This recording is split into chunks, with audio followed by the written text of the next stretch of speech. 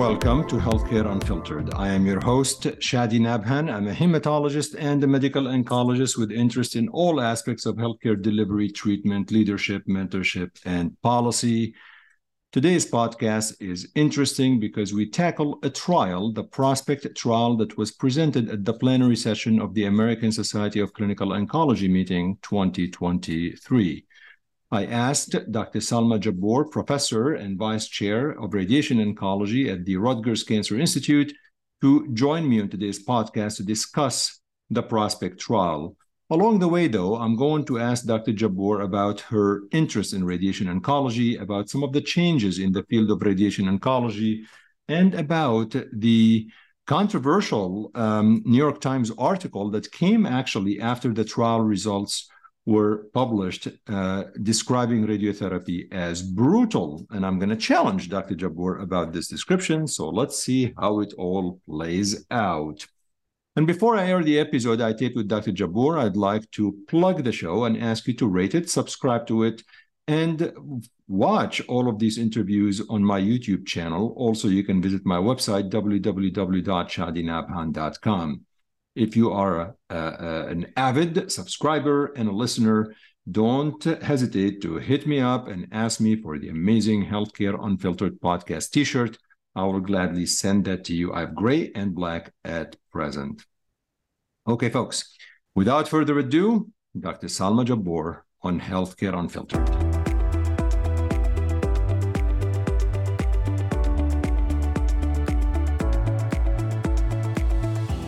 Salma, welcome to the show. And for those people who probably don't know a little bit about us, we both happen to be from our home country in Syria. So this is probably an unprecedented Syrian type of podcast.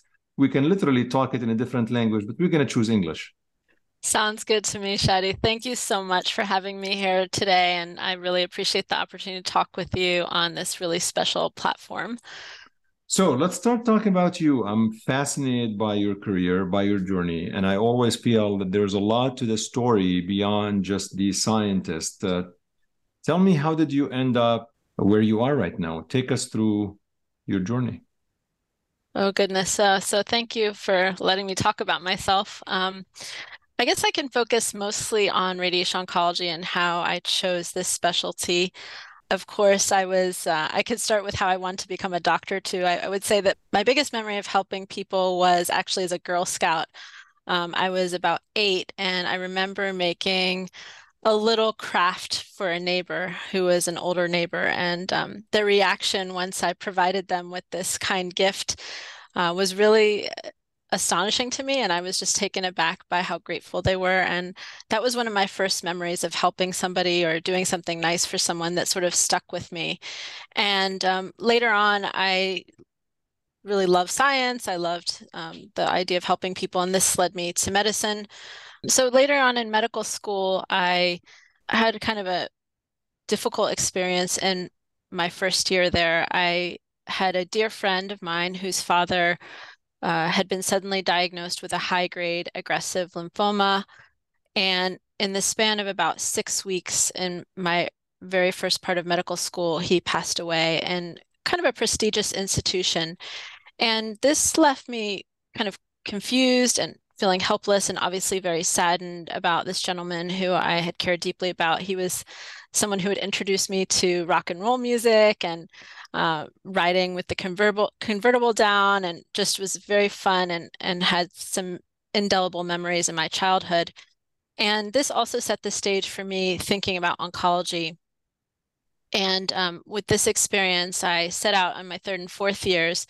And frankly, I was really interested in everything. I appreciated the rationale and kind of the logic of the internist. I loved the connection, the emotional connection that the psychiatrist had with the patients. I cherished the precision and the anatomy knowledge that the surgeon had. And when I finally rotated in oncology, I would say that although I looked at medical oncology, I was always a bit saddened by the chemotherapy, and sort of back in that day, maybe about 25 years ago, the limited chemotherapy options. And when I came to look at radiation oncology, it seemed to combine the best of all the worlds, what the internist could do, what the psychiatrist could do, what the surgeon could do, all these really special aspects of anatomy and patient care, but also really made an immediate difference for the patient, whether it came down to palliating somebody for bleeding or pain, or cord compression, or whether curing a patient. This was something radiation had an immediate effect on. And I was really taken aback by that. And my mentors in this specialty in medical school and in my rotations were really these amazing teachers who also left this mark on me in terms of educating me as a student, but also the patients and how the treatment would go. And they were so knowledgeable about the tumor and the side effects. And it just was really impressive to see them spend a lot of time with the patient and the caring that they provided. And I think that that left a big mark on me and led me to my career in radiation oncology. Where did you do your residency at radiation oncology?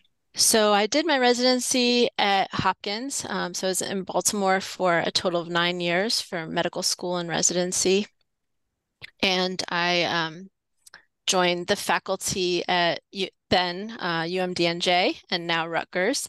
17 years ago, we helped to start a brand new radiation oncology department, which, as you know, is not a common thing to do for most radiation oncologists. Most radiation oncologists walk into a well-established academic department, especially if they're going into academics or even a private practice. This was a new department, so we had a lot of work to do in terms of establishing practices, in terms of educating our colleagues about radiation. And I would say it was probably a very unique experience that I was really lucky to have in hindsight, but at times was difficult in the early days. Things that I'd observed in residency that were so easy to persuade colleagues of were often difficult to enact and took a lot of education for at times in our practice. But eventually they came around, and this also gave me the platform to try new things and to initiate things I'd seen as a medical student or resident. I worked with my interventional radiology colleagues to develop a Yttrium-90 program in 2007. We were the first in the state of New Jersey to do that. And that was actually thanks to my experience at the University of Maryland as a medical student, where I saw my mentors do that therapy and collaborate with their interventional radiologists to complete these treatments for patients. So I was really lucky to kind of have an open platform. Yeah. And you're currently a professor. I am professor and vice chair of clinical research and faculty development. So it's a really fun job. I kind of get to address all my passions. I can still take care of patients. I can ask important questions about how to improve care for patients. And I just love what I do. So in medical oncology, in academic practices, there's this, it appears now that it's like super subspecialization of things. I joke sometimes with my colleagues who are seeing patients, are you only seeing patients who have cancer of the right kidney upper pole, and that's it? Because we've gotten too much into subspecialty. Is that the same in radiation oncology, where you will only see certain tumors? And is that good or bad for patients? Oh, wow. That's a great question. I think that most radiation oncologists do have a subspecialty, especially in academia. We specialize usually in one or two disease sites, but we're expected to be general radiation oncologists as well, because most of us have to take call or see inpatients as part of our practice. And so I still treat brain metastases and cord compressions and bleeding, tumors that are bleeding or painful. And so for us, we have to function occasionally as generalists, and that's always an exciting thing to do. I still love every aspect of it. And for me, I specifically otherwise specialize in thoracic radiation oncology and GI radiation oncology. But when I have difficult cases, I have the fortune to be able to work with my colleagues and to ask them questions if I don't know the answer for another case. There's so much going on in radiation oncology in terms of progress and advances. I think obviously this is not going to be the entire topic of this podcast. We won't really have time for all of this. But when you think how things evolved over the past 2 decades, where do you see the field of radiation oncology going? I mean, you're seeing these advances, in medical oncology. What we're seeing more is, I think, despite the fact sometimes it gets a bad notion, I do think precision oncology is really the future for medical oncology. Is that the same for radiation, or is it really more the technology piece of things, or like what are you seeing happening in terms of advances, maybe top three advances in the next few years?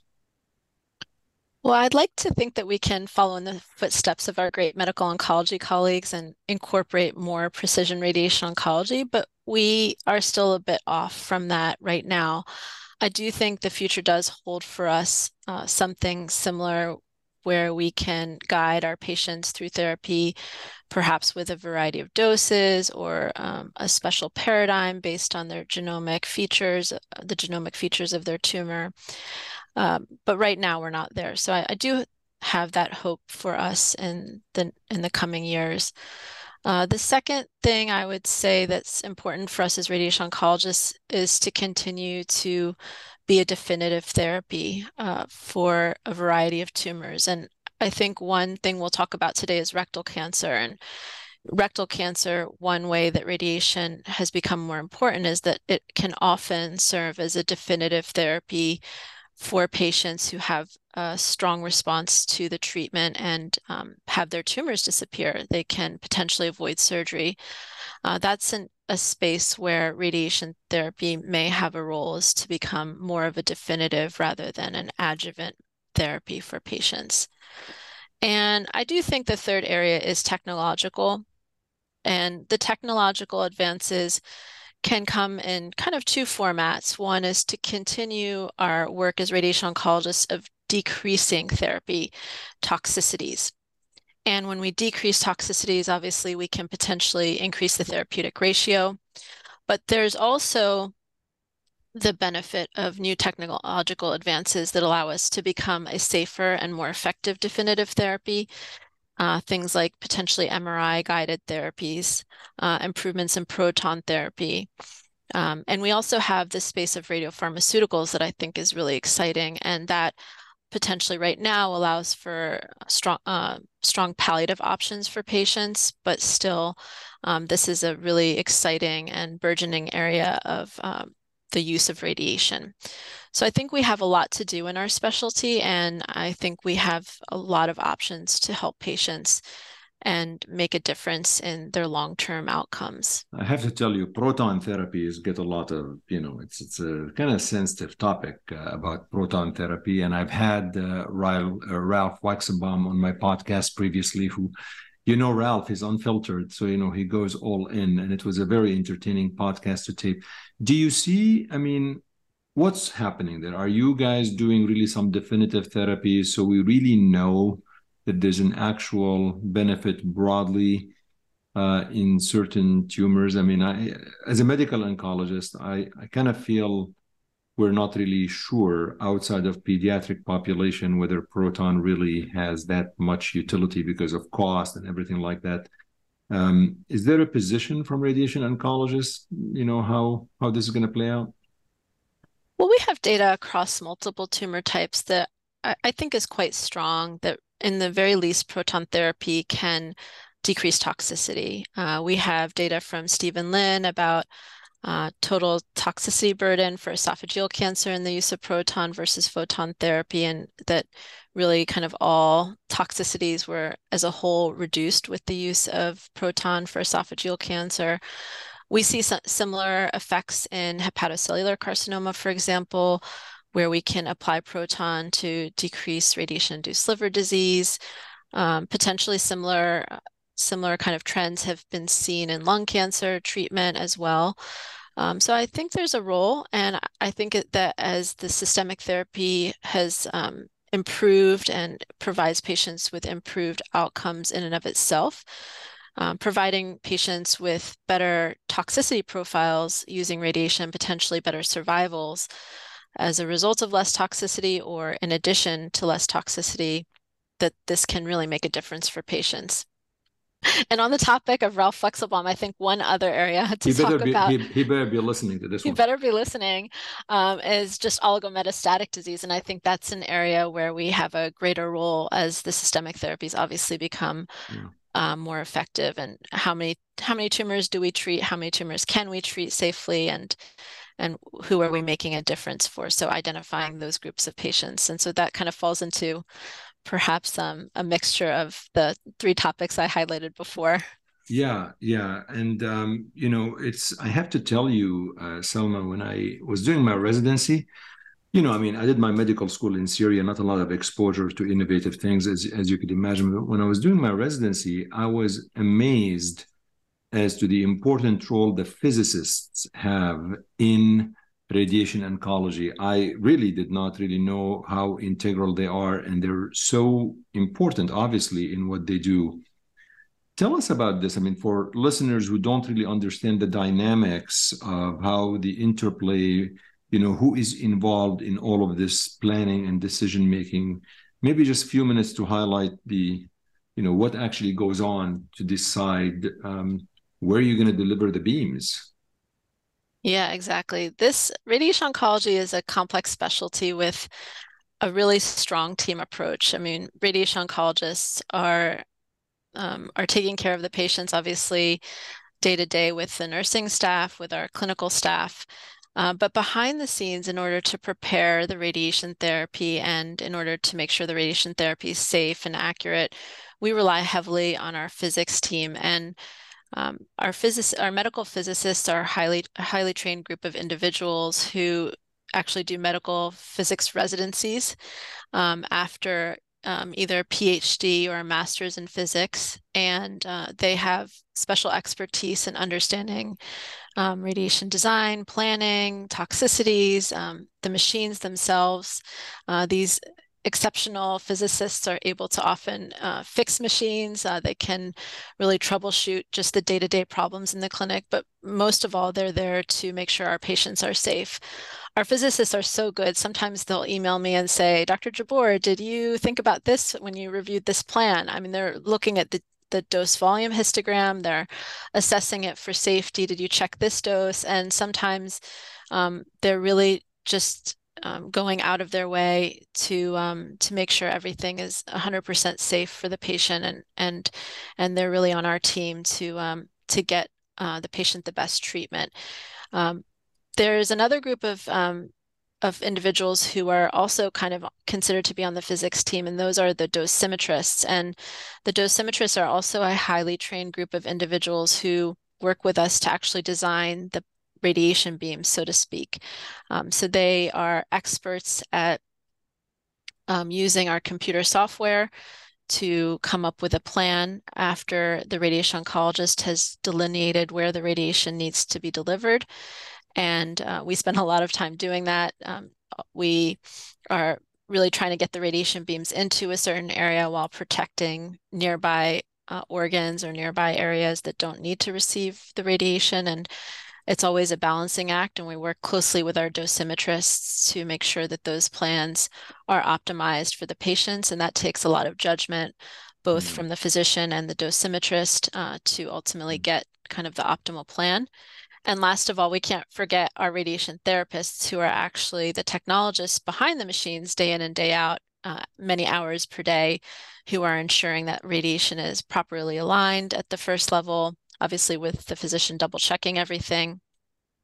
But they're really out there being our eyes and ears and getting their hands on the patients to get them properly treated. So we have a lot of complexity in our department, and we rely heavily on each other to get the job done for the patient and make sure that the patient's really well taken care of. And I appreciate the fact that you said one of the important things that advances is, how you reduce toxicities. And one of the ways to reduce toxicities is just to not give radiation therapy. Someone just like forget the whole damn thing. I mean, we are trying to get you out of business in medical oncology in the lymphoma world, and I think we have successfully probably done a lot of that in lymphoma, at least. But there's always, I feel, there's at least in the lymphoma world, there's always a heavy debate about the use of radiation therapy. But radiation therapy was front and center at this ASCO meeting that we just finished a few weeks ago, at the plenary session, with a trial that was labeled as the Prospect trial. And obviously, the trial was really attempting to omit radiotherapy altogether in some patients with rectal cancer. Maybe it's worth starting by, I guess, explaining to listeners, what do we normally do for rectal cancer patients, because these are patients that the goal remains to cure. I mean, our goal is to cure these patients in the non-metastatic setting. Even in locally advanced disease, where the disease is locally advanced, there's an opportunity to cure. So what is normally done for these patients? Because this might be a good segue as to why the Prospect trial was actually designed.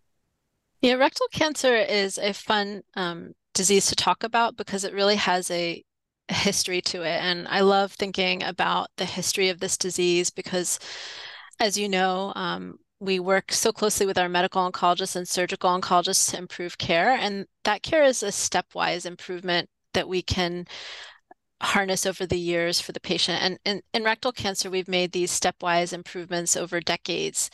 And in the earliest of years, in the 70s, 80s, and 90s, the standard of care was really to take the patient straight to surgery, take out the tumor, and offer postoperative adjuvant therapy, which came in the form of either chemo or radiation or chemo and radiation. And in the earliest studies, we found that the use of chemotherapy obviously decreased distant recurrences, while radiation decreased local recurrences. And then when we combined them, they had the benefit of both worlds, leading to postoperative chemoradiation as the standard of care up till probably the early 2000s, at least in the US.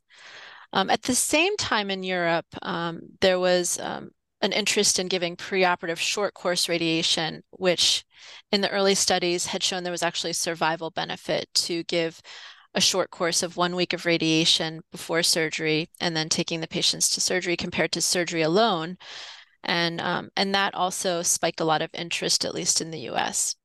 And then finally, one of the earlier advancements was the use of total mesorectal excision. And this type of surgery allowed for removal of the mesorectal fascia en bloc with the tumor and lymph nodes, and this really clean dissection improved local recurrence rates. So even in some of the earliest studies, we had to prove whether or not radiation was helpful in the setting of good total mesorectal excision.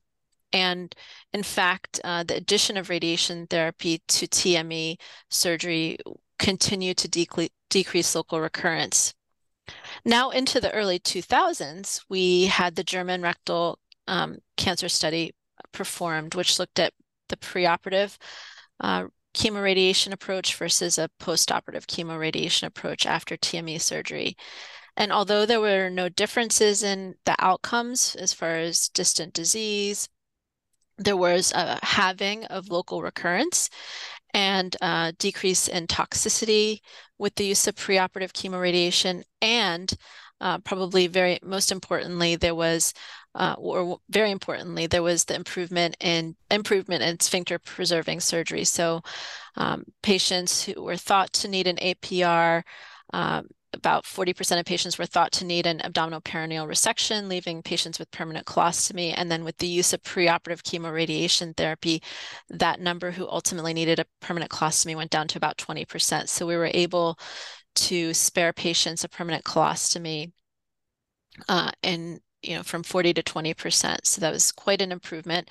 And I think that really set the stage for this question of using preoperative chemoradiation therapy more often.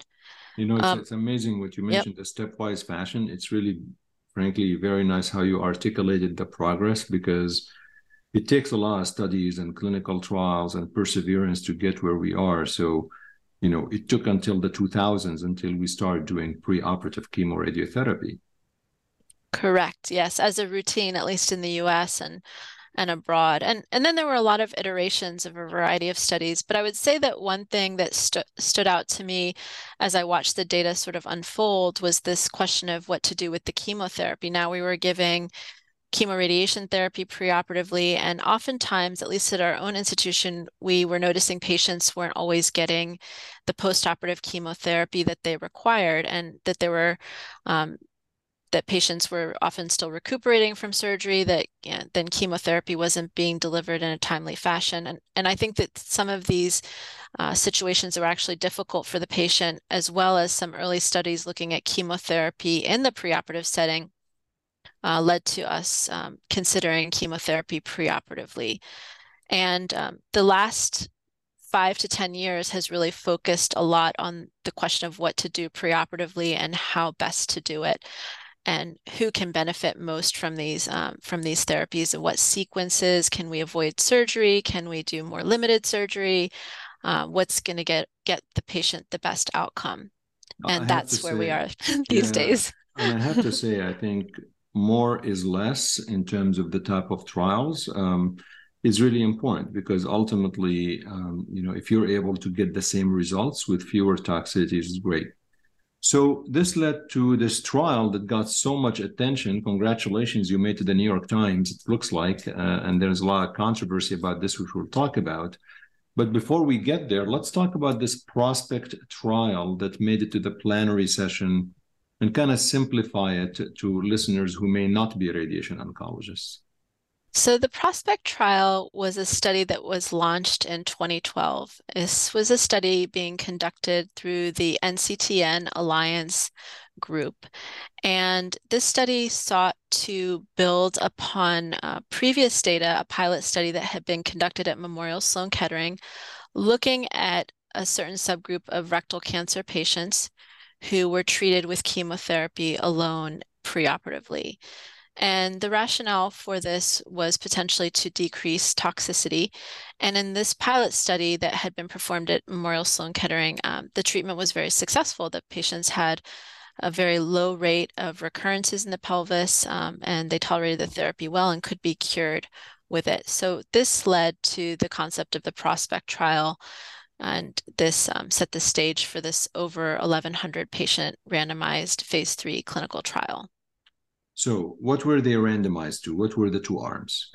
So the two arms were, first of all, patients could get FOLFOX chemotherapy for 6 cycles.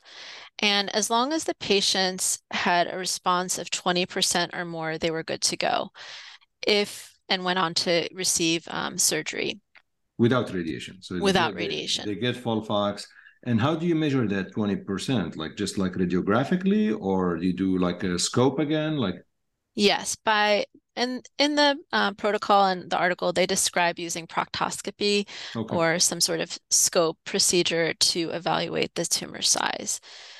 So if these patients were successful with a good response to their chemotherapy, they went on to receive their low anterior resection. These patients were all patients with tumors who were deemed not to need an abdominoperineal resection. They were in the mid rectum, and really had more favorable features, either T2 node positive, T3 node negative, or T3 node positive with fewer than 4 lymph nodes. And these patients were randomized to the other arm, which was chemotherapy and radiation therapy alone, our standard chemoradiation for 5.5 weeks with concurrent capecitabine or 5-FU. And this was the basis of the trial, the primary endpoint being disease-free survival. So the goal was to see if you, in responding patients to chemotherapy, is it safe to omit radiation? It looks like. Correct. Okay. So what did they find out? So basically, the study was really revealing. The disease-free survival rates, which were the primary endpoints, were no different. This was a non-inferiority trial. So chemotherapy was non-inferior to chemoradiation therapy, and the results were very impressive across the board. Now, remember, these are kind of a more favorable group of patients, mid-rectum, not low-lying tumors, kind of more limited nodal burden, generally probably smaller tumors as a result of the lower lymph node burden. So a few details about this in terms of the inclusion criteria. The patients who had T4 tumors or 4 or more pelvic lymph nodes or tumors within 3 millimeters of the radial margin were not eligible. In total, there was 1,128 patients that were randomized, so it was a very big study. And I felt that in reviewing the patient characteristics, they were very comparable, but I did think as a radiation oncologist, there was a couple of things that were less in favor of the radiation group. Although there were no p-values provided, the T3 node positive group, there was about 7% more patients in that group that were in the chemo RT arm, and in the T2 N0 and T2 node positive, there were slightly more in the chemo alone group. So I did wonder a little bit about that. But on the other hand, one of the favorable outcomes was that the complete response rates were very comparable between the two arms, around 24% for both groups. So that was a really favorable outcome and showed us that we have a great chance to really make that tumor disappear with either the FOLFOX or chemoradiation. So the ultimate output was that the disease-free survival was comparable, which means that if you give FOLFOX and you get more than 20% response, you can avoid radiation therapy.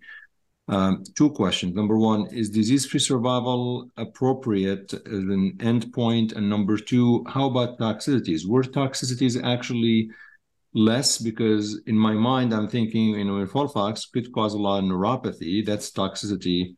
Obviously, chemo RT could cause the other type of toxicities in terms of diarrhea and things like that. So are you trading one toxicity with another? So what about toxicities between both arms? And do you think that disease-free survival is an appropriate endpoint?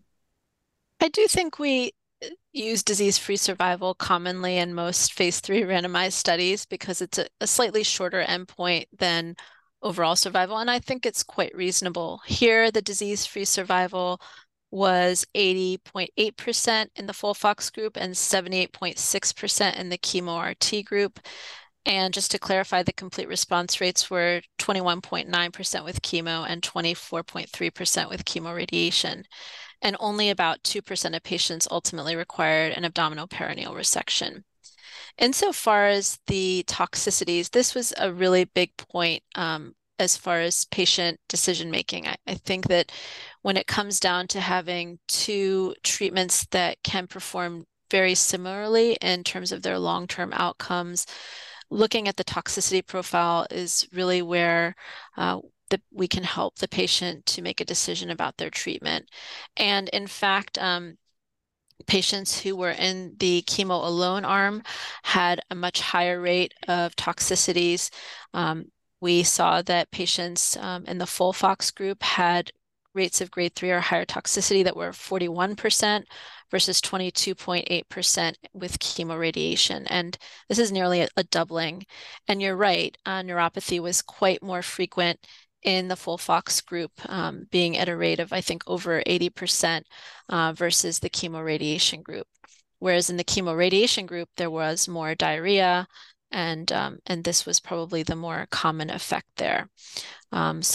So we really saw a very big difference in the long-term, short-term toxicities, both preoperatively and postoperatively in these groups. And There was we'll have to do the longer follow-up to see what happens later on. Yes. There was a companion article in addition to the New England Journal article, which really reported clinician-reported outcomes and toxicities. In the Journal of Clinical Oncology companion article that looked at patient-reported toxicities, there were significantly lower rates of diarrhea and overall better bowel function with FOLFOX, while the toxicities for the chemotherapy group were higher in terms of anxiety, appetite loss, constipation, depression, dysphagia, dyspnea, edema, fatigue, mucositis, neuropathy. And so really we do see that there are kind of different toxicity profiles between the groups. And there was also significantly lower rates of fatigue and neuropathy after surgery in patients who got FOLFOX, as well as better sexual function. So these are considerations that are very real for the patients. And I think that each patient really needs to be well informed of their options and make a decision about what works best for them in the long term. There was some title or something in the New York Times about how awful, terrible, disastrous, annoying. My goodness, we avoided radiotherapy and all of these things. What happened there? What was the title? Because you guys just went up in arms, and then the title got retracted from the New York Times, which is probably unprecedented. And I don't know how much this was also done by ASTRO, the American Society of Radiotherapy, and all that stuff. Tell us what happened and how difficult was this to read this. I'm forgetting what was the title of the New York Times article, but I recall there was so much about it online. Yeah, so I think it was to the effect of calling radiotherapy brutal in this setting. Well, And it is brutal. well, chemotherapy was brutal too. Yeah, it is brutal. I mean, I'm just It's saying brutal. that I agree with you. Chemotherapy is brutal. Like, I'm not Yeah. disagreeing. Yes, I mean, cancer treatment is very difficult. Yeah. It's not easy to go through, and the effects of the treatment are very difficult. This was highlighted in both the New England Journal article and the JCO article, and the effects are very significant for patients, regardless of the choice that the patient makes. But I think the use of using the word brutal is kind of a little bit difficult to stomach as a radiation oncologist because, as you know, our one of our main goals is always to make the treatment as safe and tolerable as possible for the patient. And the reality is that none of our therapies are accomplished individually. That any treatment that we give to patients to help cure them, there's a team approach to it in most cases. There's usually a surgeon or a medical oncologist or a radiation oncologist or all involved. And the reality is that no success comes independently of one specialty or the other. And I think the thing that was probably, maybe I could use the word hurtful about that, was that really we are a team. We're a multidisciplinary group who is here to help patients. And we work collaboratively day in and day out in our hospital settings to provide the best treatment we can. And to simply call to use the word brutal to describe colleagues, treatments, and the work that we all do to help patients, I think was very disappointing to our specialty. And I don't know the full story of how the title was ultimately retracted, but I am thankful Yeah, to I the was going to individuals. ask you, do you know how this was? It like Astro or I suspect that there must have been big you know, organizations or big individuals I'll involved I'll in tell you. I helping. mean, I mean, I'll be the first to admit. I think any cancer treatment, honestly, I mean, unless you're doing just topical creams and stuff like that, I mean, chemotherapy is brutal no matter what, and radiotherapy could be brutal. Both of them could be brutal. I think the way I took it, the reason I was not happy with the title was more along the lines that if patients read that circulation, and this is like in the public domain, it might detract some people from undergoing treatment that could be actually curative to them and very effective. I frankly, I mean, at least personally, this is completely, on a personal note, I don't really care if somebody says chemotherapy is brutal because I actually do think it is. I think what I care about, if that label might lead to somebody who declines chemotherapy just because of misinformation that, okay, it's brutal, but let me tell you how can we make it less brutal. Let me tell you how can we actually mitigate the problem of these side effects, because in anything that we do, there's like benefit risk ratio. Nothing that we do is without problems. And as long as the benefit outweighs the risks, then I think we push for it. But yeah, I was very, very intrigued that you're able, as a society, to actually retract that thing. Um, the prospect trial was published in the NEJM. It came out at the plenary session several weeks ago. What has been your experience so far? Because you do also GI cancers. Was this practice changing day one? It's been a few weeks. How are you seeing the reception in the radiation oncology community to the trial? And are folks ready to just switch practices right away? Or are they saying, well, it's good trial, it's great trial, I'm just not ready yet, I'm waiting for a few more things? So I think that our field as this trial, I think that our field has not immediately changed practice. I think that we sort of always knew chemotherapy alone in the preoperative setting for locally advanced rectal cancer is a reasonable option. And we knew this from other studies that had been previously published, and especially in the setting of childbearing women of young age who want to preserve fertility. Certainly, a preoperative chemotherapy approach is a great option for them, particularly if they fit the criteria of the PROSPECT study. So I don't feel that there's anything immediate that has changed, partially because right now we've moved onto the bandwagon of total neoadjuvant therapy for many of our rectal cancer patients. And as you know, this is the incorporation of both chemo and chemoradiation preoperatively with the hopes to maximally shrink the tumor, downstage it, and the major hope at that point would be that patients can avoid surgery or undergo a non-operative management approach. And so I think with this kind of trend to intensify therapy and maximally downstage tumors, there's been a little bit of a less of a focus on this particular paradigm, and I think that in the immediate time it has not changed what we do, but I do think it can well inform our patients who want an fertility sparing approach or may be more nervous about certain effects of radiation. I do want Yeah. to add something though about the radiation therapy in this study, which is that it was a bit unclear to me what kind of technique was actually That employed has to most be. often. Mhm. And I agree about the New York Times rather, and how important it is to not misinform patients about radiation therapy. But I think one thing to keep in mind is that the radiation therapy itself has evolved over the last decade to be more focused, and we can really spare toxicity very well, particularly with the main toxicity of having been diarrhea. We have many studies in the IMRT era that show we actually can reduce diarrhea significantly by the use of intensely modulated radiation therapy, which is more focused or sort of more precise radiation that's intended to protect nearby organs a bit better than the more traditional three-dimensional approaches.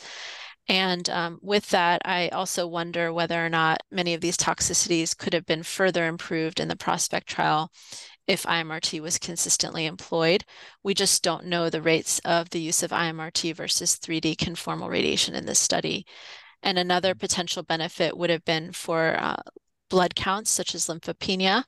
And this we know is also measurably improved with better radiation therapy and avoidance of the bone marrow in the pelvis, which accounts for about 40% of the bone marrow. So we really can do a much better job with the modern therapy, which I think was a little bit not highlighted in the New England Journal paper. And I think that that's actually a really important point for our patients to understand, is that our technology has really changed in the past decade.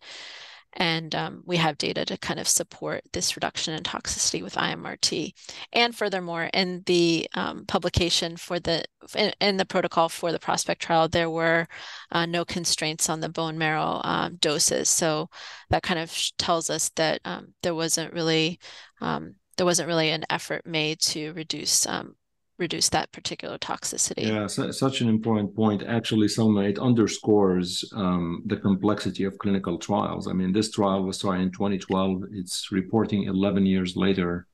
And you always wonder, I mean, it's obviously kudos to the authors, investigators, and patients who actually persevered through the trial. But at the end of the day, by the time the trial comes out, you always wonder, well, am I using the same radiotherapy technique? Things have changed. And it just tells you how tough it is really to do these long-term prospective clinical trials. So I really appreciate you coming on the show and sharing your perspective. I think your radiation oncology colleagues will continue to talk to you after this podcast, which is really important. I don't think we pissed off anybody. This is a very friendly podcast. But any last thoughts you'd like to share before I let you go? No, I think that it's really just important that we keep advancing care for our patients with these trials, no matter how long they do take to actually show results. They do impact our decision making, and the Prospect trial, despite some of its controversies, does offer a really important set of outcomes for patients and a set of options that solidifies the use of preoperative chemotherapy alone in a select group of patients. And also, I do think that it's important to recognize how often we are curing patients with this disease and the progress that's been made on that front. The impressive overall survival rates really do give us hope that the patients are reaping the benefits of these trials and the more modern therapies. Thank you so much for coming on the show. And what's your favorite book? My favorite book is Toxic Exposure by Shadi Nabhan. Good job. Dr. Salma Jabbour on Healthcare Unfiltered. Thank you so much for being on the show. Thank you. Thank you for the opportunity and nice to talk with you today.